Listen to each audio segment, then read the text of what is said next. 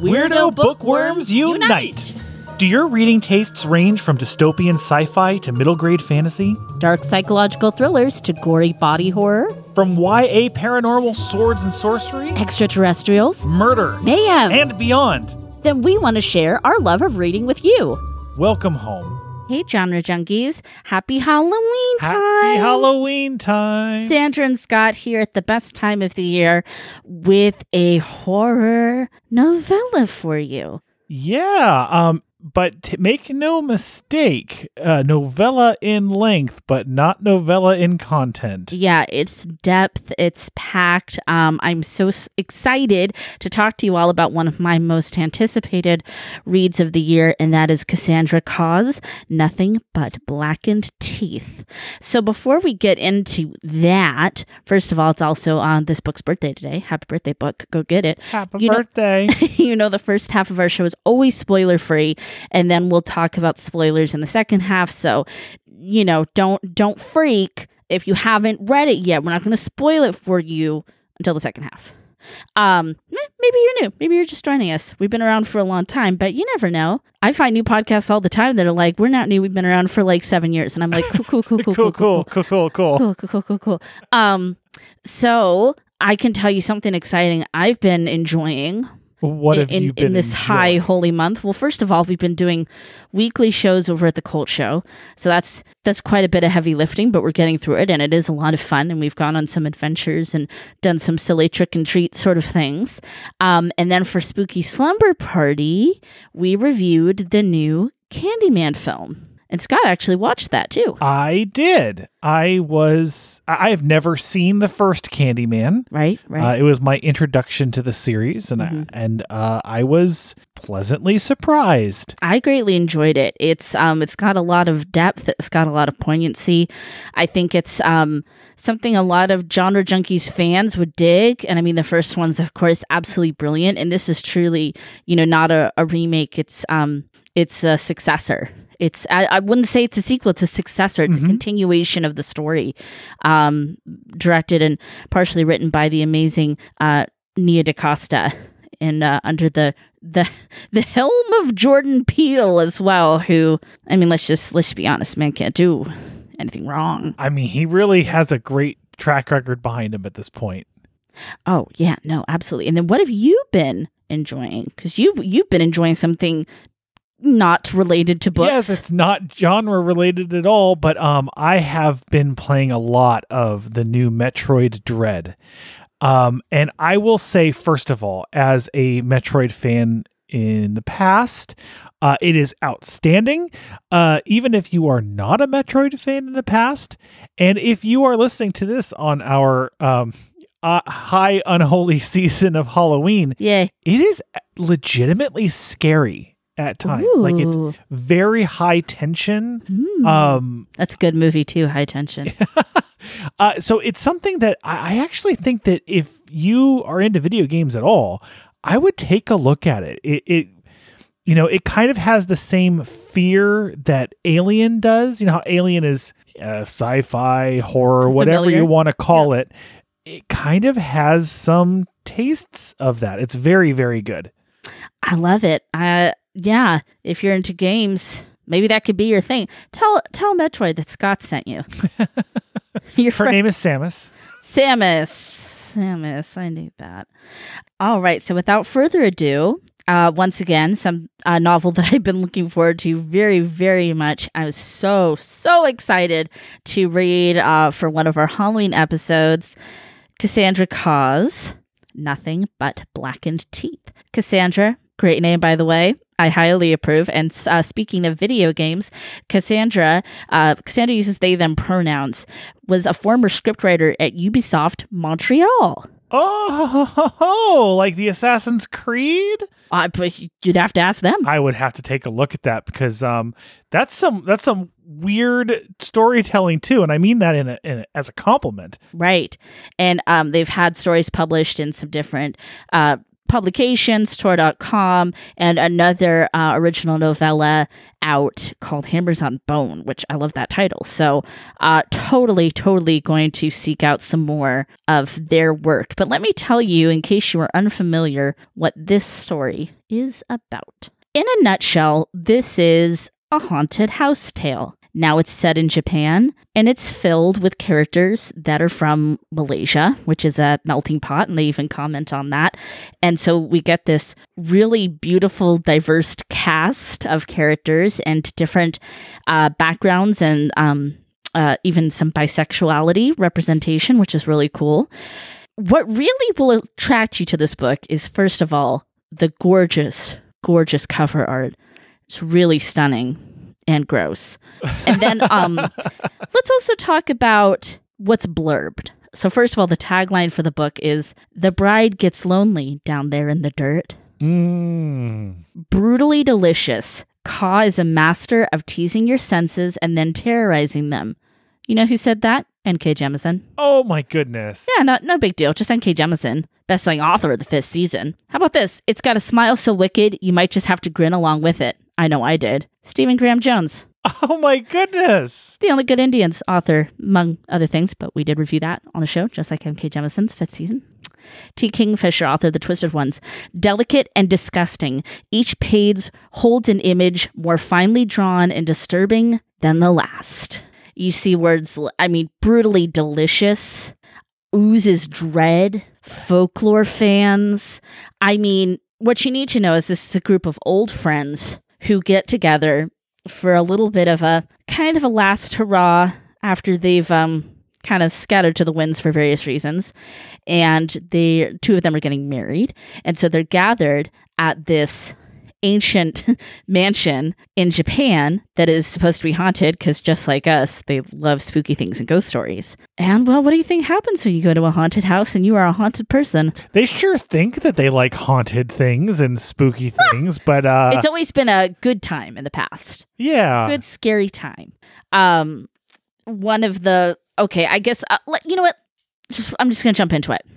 This was an absolute obsession for me. Obsession. I was looking forward to this book, and it did not disappoint me. In fact, it exceeded my expectations. I think it was beautiful and poetic. The prose is absolutely luscious. It is like poetry, and it reads more like poetry than like just like a point-and-click ghost story. Part of the poignancy that I love about this is that it's not set in a location that I am familiar with, in a culture that I'm overly familiar with. So I get to learn and expand and be frightened in new ways. And there's all that baggage that comes with people who've been friends since they were kids, and some past transgressions come to the surface because you've got people isolated, kind of in this one space together, and things literally and figuratively come out. Well, for me, this is one of those stories where our experience score kind of breaks a little bit for me. Okay. I'm settling on a good read for this book. Oh. And the reason why is because it kind of there's things about this book that was very difficult for me, and there's things about this book that I absolutely loved and reveled in. Yeah. So, for example, we all know that Scott does not have the greatest experience with weird books. With how did you describe it? What do you mean? Okay, so this book has similar feelings and setting and as the Southern Reach trilogy. Okay. Where it's non-traditional storytelling. Yes. And it's a little bit of weird fiction, for sure. Yeah. And that's a little bit hard for me just in general. Right. This is also so poetic. Yes. And beautifully described. It's often not your thing. Well, I'm going to say that is actually more on the obsession side for me. Oh. You're right. Sometimes overly descriptive things slide off of me, but in this case, it is so beautifully written, mm-hmm. and the interactions between the characters are fascinating and real but also elevated to a level that's kind of surreal. Mm-hmm. And I actually really liked that about this book.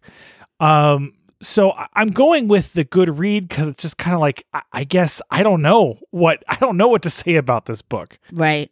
What did you think about the setting? Because the setting is really a character. And just being in Japan, so cool in this ancient decayed mansion. I think that's one of the reasons why I said that this is a full novel in content.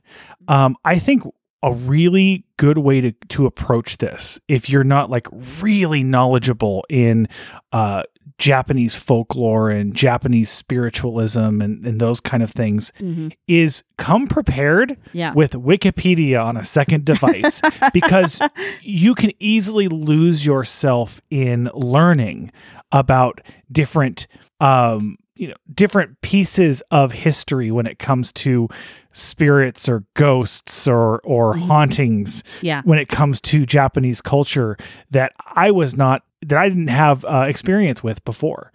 That's true. I'll say I came in with a little ammo from some of the different horror manga I've read, and also Japanese horror films I'm a big fan of. So I feel like I kind of came in with a little bit of like a base knowledge. There was a couple of things that I was like, oh, I want to look that up because I want to know like more about that. But that's good. I mean, you learn. Yes, it's great. You expand your horizons, because I think, we get stuck in these ruts of Western hauntings and, Western civilization, America, Britain, like this is the standard thing. It's probably a Victorian home. And I love all of that. And I love Gothic literature. And this is like Gothic from a different lens. Mm-hmm. It's also, and maybe this is a trigger warning for some, a really, I feel, accurate depiction of depression. Yes. Let's just go ahead and throw it in here because it's kind of at the very beginning of the book. This is a trigger warning, if you will. This book does deal with at least the history of suicidal ideation and depression in a way that is very real and did feed a little bit into my struggle with the book. It's very real. It's very hard. It's very real. And we're both people that understand that struggle a lot, like many. And there's, sometimes stuff like that is a struggle, but it also is so affirming and it makes you feel less alone because you're like, yes, someone else knows that. You know what I mean? And that's really powerful. So very important. And it only adds to a brilliant character and a brilliant character study in general. As far as appeal goes, this one's a little bit trickier because I really would like to see this get into the hands of a lot of people who like horror, especially a lot of people that like, kind of Japanese culture and like to kind of immerse themselves in that. People who like books about complicated old friend dynamic, which is a whole thing. A lot of people love that. I don't know if there's quite a name for that, but friend trauma.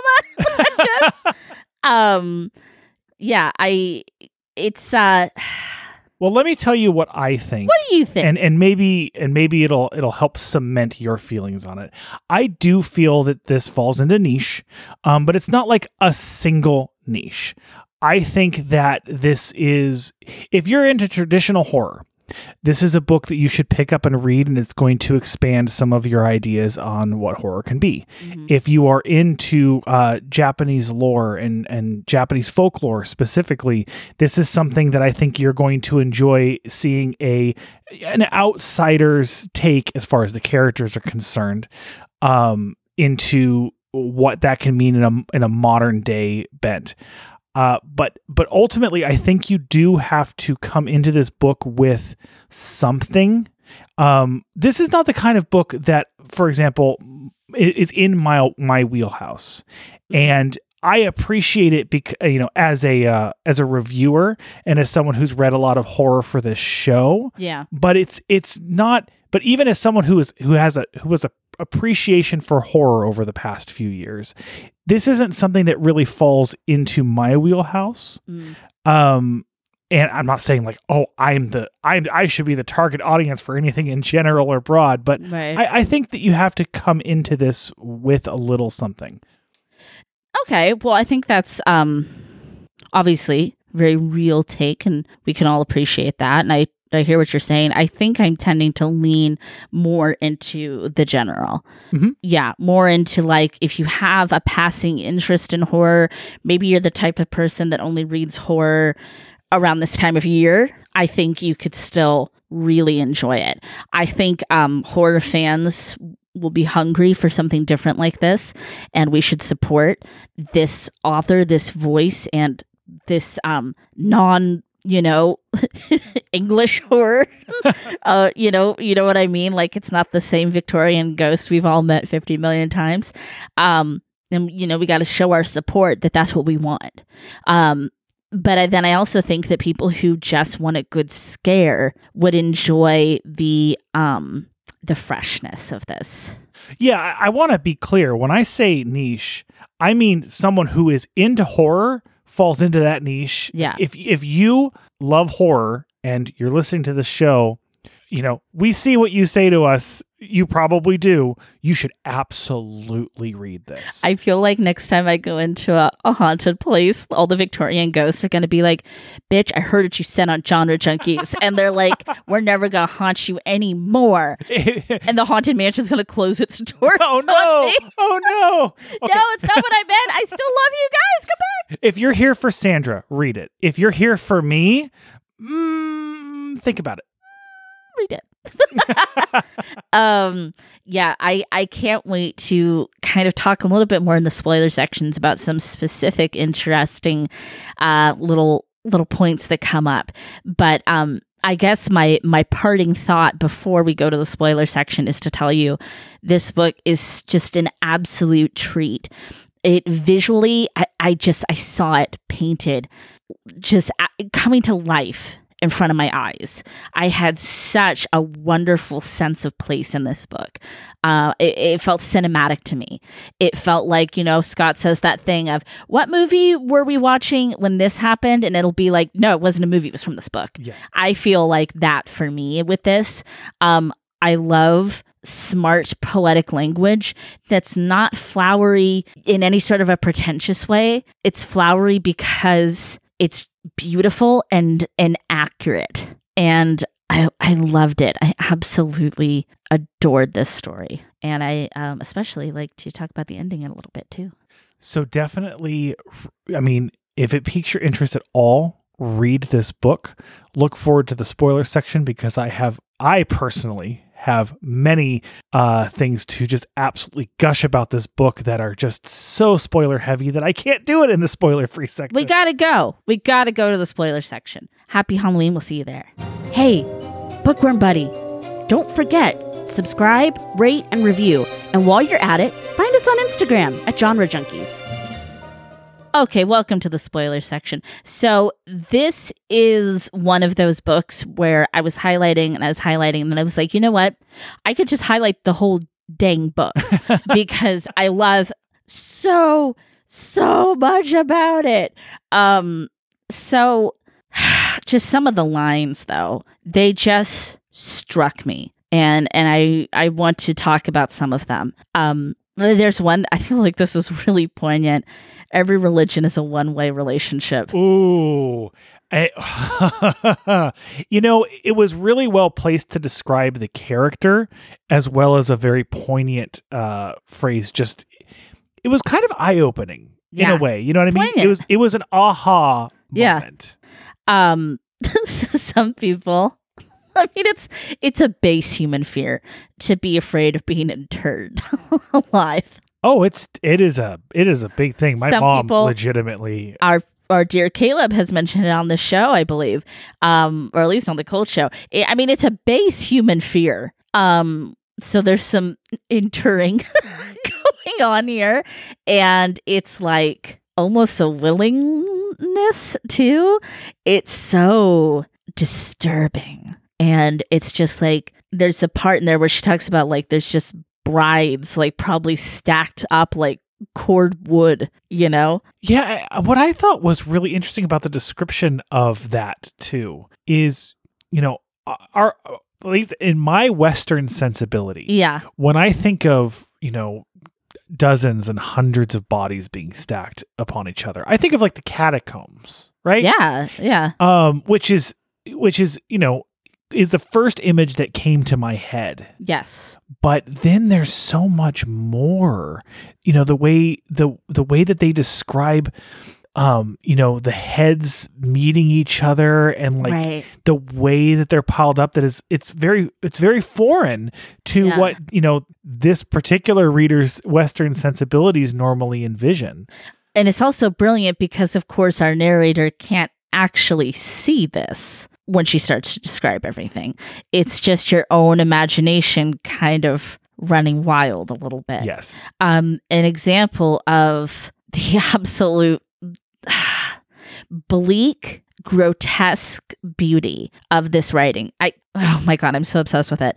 Like a wedding veil, a mourning cowl, like froth on the lip of a bride drowning on soil. You know, that old chestnut. That's a good pull. A bride drowning on soil. Oh, wait, that's not actually a turn of phrase. That's just a turn of phrase in this novel. And you're like, It just goes to show, when you think that you've read every trope and simile out there, and a lot of them are beautiful even when they're used, you know, hundreds of times, that, you know, we've all read them. Sometimes an author comes around and just brings a whole batch of new ones to you. Really inventive. Yeah. There's also some humor in this book.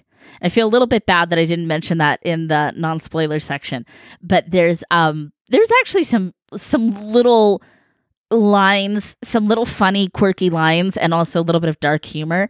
Well, like one is when they're talking about all the different food and stuff that they've got at the party. In the corner, separated from the main selection, were livers and fresh hearts and tripe, awful so fresh they seemed on the verge of animating. And of course, him talking about how, well, you all appreciate rotted milk as much as I do, don't I? When he's describing the cheese. I just coughed. Yeah, that's in the same section. It says, if you're going to debauch history, go big. Just little things like that, because things are funny, and sometimes even when you're scared, things are funny. And there's also some times where they're talking in ways that it's like, yeah, it doesn't make sense that you'd be having this conversation right now, but you would, especially when you're with people that you've known for a long time, and you're kind of like, it's almost like saying like, hey, it's going to be okay. It's like, no, it's not being okay, because it's not okay right now. This is horrifying what you're going through. So I guess let's talk a little bit about that friendship tension, because it's a wonderful part of the book. So our narrator, has been going through some hard times. I think, in their own words, suffering from terminal ennui. Oh, yeah. Oh, I felt that. Yeah. And if nothing else, for people who are out there who, don't suffer from depression in the typical way, if there is a typical way. Yeah, I don't know. I feel like that particular emotion, that feeling just rang a bell so hard. Yeah. And I have, to the point where I have actually when I was diagnosed with depression, mm-hmm. The doctor at the time said it's not so much depression as it is ennui. Yeah. I'm like, oh my God, that makes sense. And I don't think most people get that. Right. You know? It's a great word. But it also is, it's apt for this, like, it's that feeling of being spread thin and kind of a why botherness. It's like nothing matters. Yeah. It doesn't matter.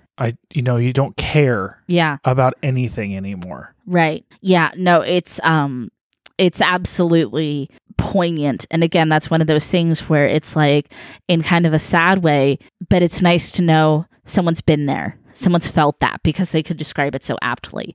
So, she went through all of this, and Lynn, who was supposed to be kind of her kind of her best friend. Yeah, maybe the kind of get together, maybe. It seems kind of up in the air. Went up and got married without telling her. Didn't go see her, didn't, see how she was doing. Just kind of like, oh, well, I guess she's just dealing with her own thing then. The other ones got her through this, as she says, like Foz and Philip. They got her through this. And Lynn was not there. And that's like very poignant because they have to face that. And at the same time, our narrator doesn't want to just be living in that moment perpetually. And they kind of speak on that of like, it's something about being dragged back into history when you're trying to just like move forward, when people keep bringing it up. Yes, that I highlighted that. I'm sure you highlighted it as well. To move past something, you kind of have to move past it eventually. Right. And if someone else is feeling all of this guilt over something continually, there's a certain point when as the quote unquote guilty party, you have a responsibility to get over that too. Right. Or else, the offended party is not going to be able to heal. It's like you need to give one good, solid, genuine apology and then just keep living better than you treated that person. And if you are still going to interact with this person, you're still going to be part of this person's life, you need to move on and be a part of this person's life and not just have it be a pity party. Right. None of these people really like each other. No, it's more like there's a sort of loyalty and a bond. I mean, no, I do think... obligation? I think that they like each other more than that, but I think it's this union kind of binds them more than anything. But I do think they actually like each other. It's just a big part of it is they've grown up and they've grown in different directions. And there's some stuff that's kind of below the surface that is a tension that never got ironed out until they got, really in hot water in this case. Like, Nadia is super traditionally beautiful girl. And, she gets with Foz. And I hope I'm pronouncing that right. I didn't actually look up a pronunciation of that name, but that's how I pronounce it, Faiz. So sorry about that. And our narrator said, yeah, I think you should break up. And he ended up, she ended up finding out about that. So now these two have this awful tension. And then we have Philip, who is the only white one in the group. And he's a little bit of like a golden retriever. He was the quarterback of the football team. People love him. He smiles and bats his eyelashes and, oh, I'm so sorry, and just expects everybody to forgive him. And they usually do because he's beautiful. And I kind of buys everyone's friendship. Really. Yeah. And I not to say like nobody likes Philip, but right, because he's not like a bad person. But he, there is kind of that sad feeling that he might not even be there if he hadn't paid for the whole thing. Right. And he and Foz have this attention that ends up getting really because it's almost like Nadia and Philip should have been together. Like, you know what I mean? And I think that's like the unspoken thing. It's like, and they did have, a small relationship, but it's like they're the golden couple. Yeah. It just felt like none of them were in the right place in their lives, in their relationships. They kept things bottled up that they needed to face. And this book does not give it to you. One of the things that I that's difficult, but I also appreciate about this story is that it very easily the point of this whole story could be, hey, let's get everything out in the open. Let's settle everything. Let's all, either get along or go on our different ways. And really none of that happens. No. And I love that because that's life. Sometimes things do work itself out and people can mend their relationships, but sometimes it just continues to be weird and awkward for the rest of your life. And I see that a lot with family. And these guys are like family a little bit more than they're like BFF, right? They're a tribe. So there's something else that I wanted to talk about. And we could have talked about it before the show, but I decided to go ahead and do it in the middle of it. Yeah. And that is the character of Kat. When I first started the story, I wasn't really first of all, I wasn't really understanding the reference to, whenever Kat's name was said, it was just like a single line. Yeah. Almost like it was a disembodied voice saying it, which I think was intentional. But second, I really couldn't peg who Kat was, to the point where I thought Kat might be male. And I was thinking, oh, well, that's kind of cool, this, that, and the other. And then, more stuff happened. I really started to think of Kat as, she, her, basically. And that's why I continue to use these pronouns. But I actually wanted to talk to you and open this up. I don't know if Kat was gendered in this book. I don't remember Kat specifically being gendered. There's reference to Kat being bisexual. Yes. So the way I took this in my mind is as Kat as probably she. But and again, because there's some of like I think honestly it's some of the way that Kat interacts with Nadia that felt like a female tension. That actually brings me to my separate part of this conversation. I thought it was sad that the two of them ended up falling into that systematic thing of being at each other. No, I disagree with. I know exactly where you're going, and I have to honestly say, I really strongly disagree with that. I don't. First of all, Kat, I'm sorry I called you a she. I don't feel like I learned your pronouns. So first of all, that could be Kat, could be they, Kat could be them. We don't know. But Nadia felt betrayed, and probably rightfully so. Yes. And I don't think it's just because it's, let's find a way for these two, let's say they're female, these two femme characters to be mad at each other. Oh, I want to, let me clarify. I'm not saying I found it problematic. I found it sad for the two of them as people. I found it sad. I mean, was Nadia right to really not like Kat because Kat tried to break her up with her husband? Yeah. Totally justified. Yeah, because they were all supposed to have been friends. Was Kat rightfully kind of hurt because she really liked FaZe and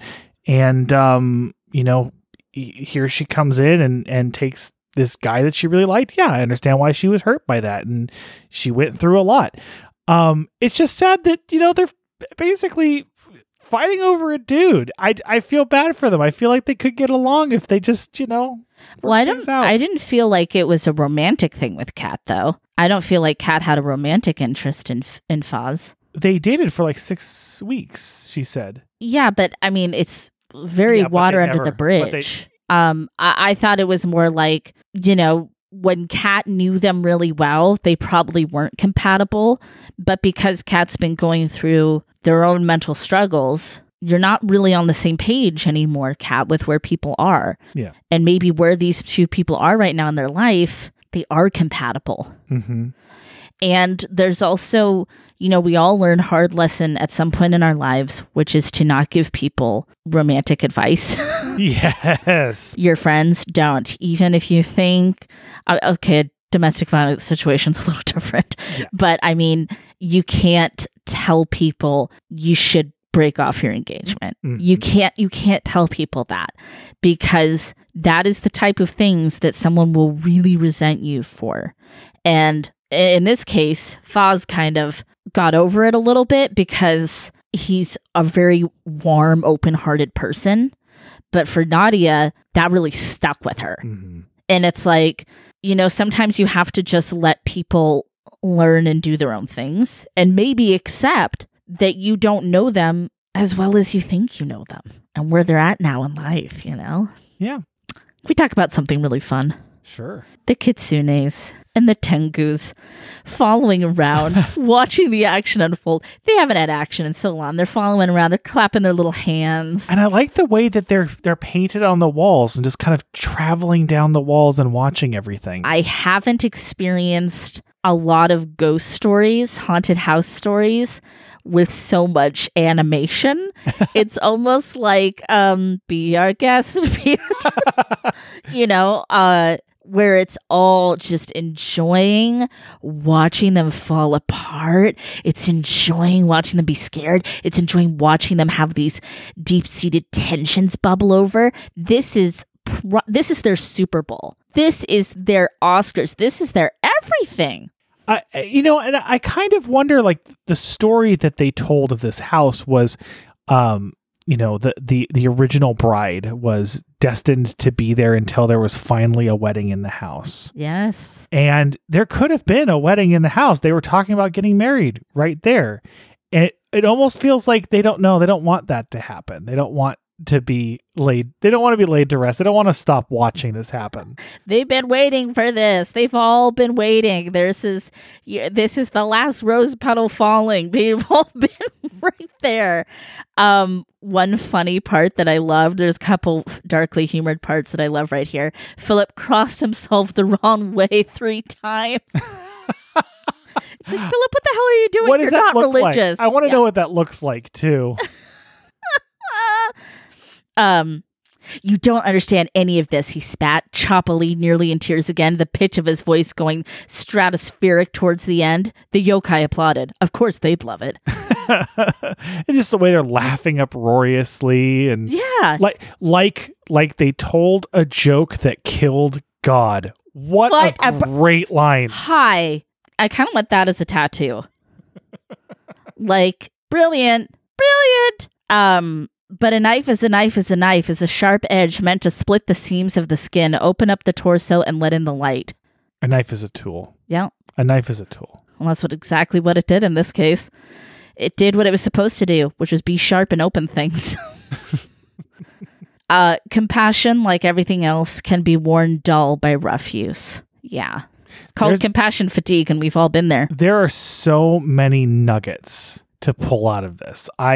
If you're getting this in physical form, I recommend honestly grabbing a highlighter, or if you don't like marking up pages, because only monsters do that. Maybe I've done it. I am kidding.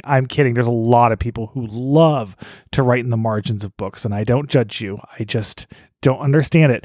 But bring a notepad with a pencil so you can write all this stuff down, because it's really, there's a lot of great nuggets in here. What about the funeral? Philip's funeral. It's so weird. It's so weird. Well, in the best way. I mean, it's like, so now we have to go through these motions. I have to see his family, who still thinks they're all just so tight and don't know that he was actually murdered in a ghost-fueled rage. What I appreciate about this book more than anything else is so much of everything that happens in this book is from a Western lens, unique and original. And then the things that we've all experienced in other media, books, movies, like the funeral after everything is done, or the final ritual where in this case it's cum and blood and all that stuff. We've kind of seen that stuff before.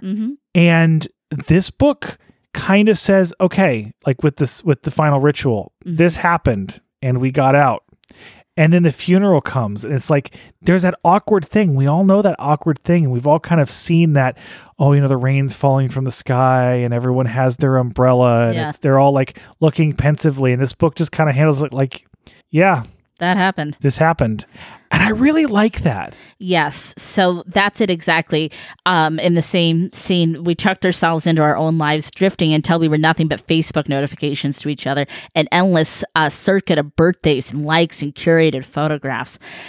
It's absolutely, again, just that going through the motions. I love I love a bad ending. I love a scary, tragic ending in horror. I love happy endings sometimes, like in my fantasy books and whatnot. But I love it when sometimes this happens so rarely. Sometimes people just get away with it. Sometimes they just do it and they move on. And there's so much tragedy, like even outside of supernatural things, there's so much tragedy that happens in our lives. And, you know, we move on and it's always part of us. It's always there, but there's kind of almost a wall that gets put between something that's happened and where you are now. And you can't even necessarily tie in the links between what happened and what you're doing now. Right. And it really captures that feeling of, this is something like absolutely horrific and like too tragic for words. Right. And it's handled with, and then this they is moved the word on. of the day. Yeah. A sense of ennui. Yeah. Then they move on. Cat goes to school, gets a degree in economics, becomes an accountant. Now, the part that makes this, end on a delightfully tasty, scary note is, I began to worry that the Ohaguru Batari followed us, sees her sometimes. And it's like, what Cat is seeing is not only the horror and the scariness of that spirit, but it's that tension, this secret, this, awfulness that's spewed out of this with her friends that's following her. There's so much following her. She's haunted by that past. Yeah. Perhaps literally, definitely figuratively. Yeah. And it's just brilliant. It's just absolutely, it just makes me it makes my heart go pity pat. It tugs it. And I'm just like, I just want to read this book. I just want to read books like this. I love all types of horror. But horror with poignancy and emotion, horror that makes me want to cry because it makes me feel things and I'm also horrified, is my favorite type of horror, and it always shall be. So before we go into our score, which I'll let Sandra think about what our rating stars will be, I want to say I opened this by saying that my experience reading the book was good read. Now it was complicated because it was difficult in some respects and wonderful in others. My experience post read with the book, which is definitely different, is Obsession. There's a lot of stuff from this book that I took from it that I want to learn more about, that I want to think more about. I think that I'm going to read this story again because there's more that I want to juice out of it. Right. And that's really special.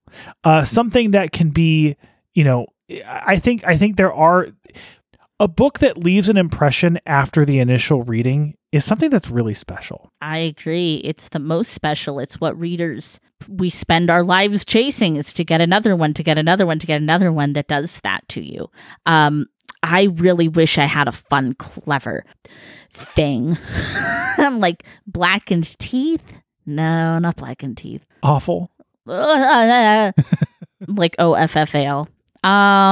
Fancy cheeses?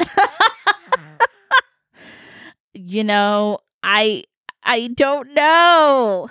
I'm giving this 5 old friends out of 5. That's great. I love that. And I too will give it 5 old friends out of 5. Oh, poor old friends. Bittersweet. And one's dead. Yeah. And the others came back haunted, in the words of Nine Inch Nails. Okay, thank you so much for joining us to celebrate this absolutely fascinating, compelling, gorgeous book. I knew from the first couple of words of this book, I knew this was going to be just one of those for me. Just one of, this is it. Like, I just had that feeling, that comfy feeling. And I'm so glad that I could talk about it with you, Scott, and with our friends, the Genre Junkies. Thank you so much. Keep enjoying your Halloween spooky season. Keep the spirit of Halloween with you all the year long. And most importantly, please keep reading past your bedtime.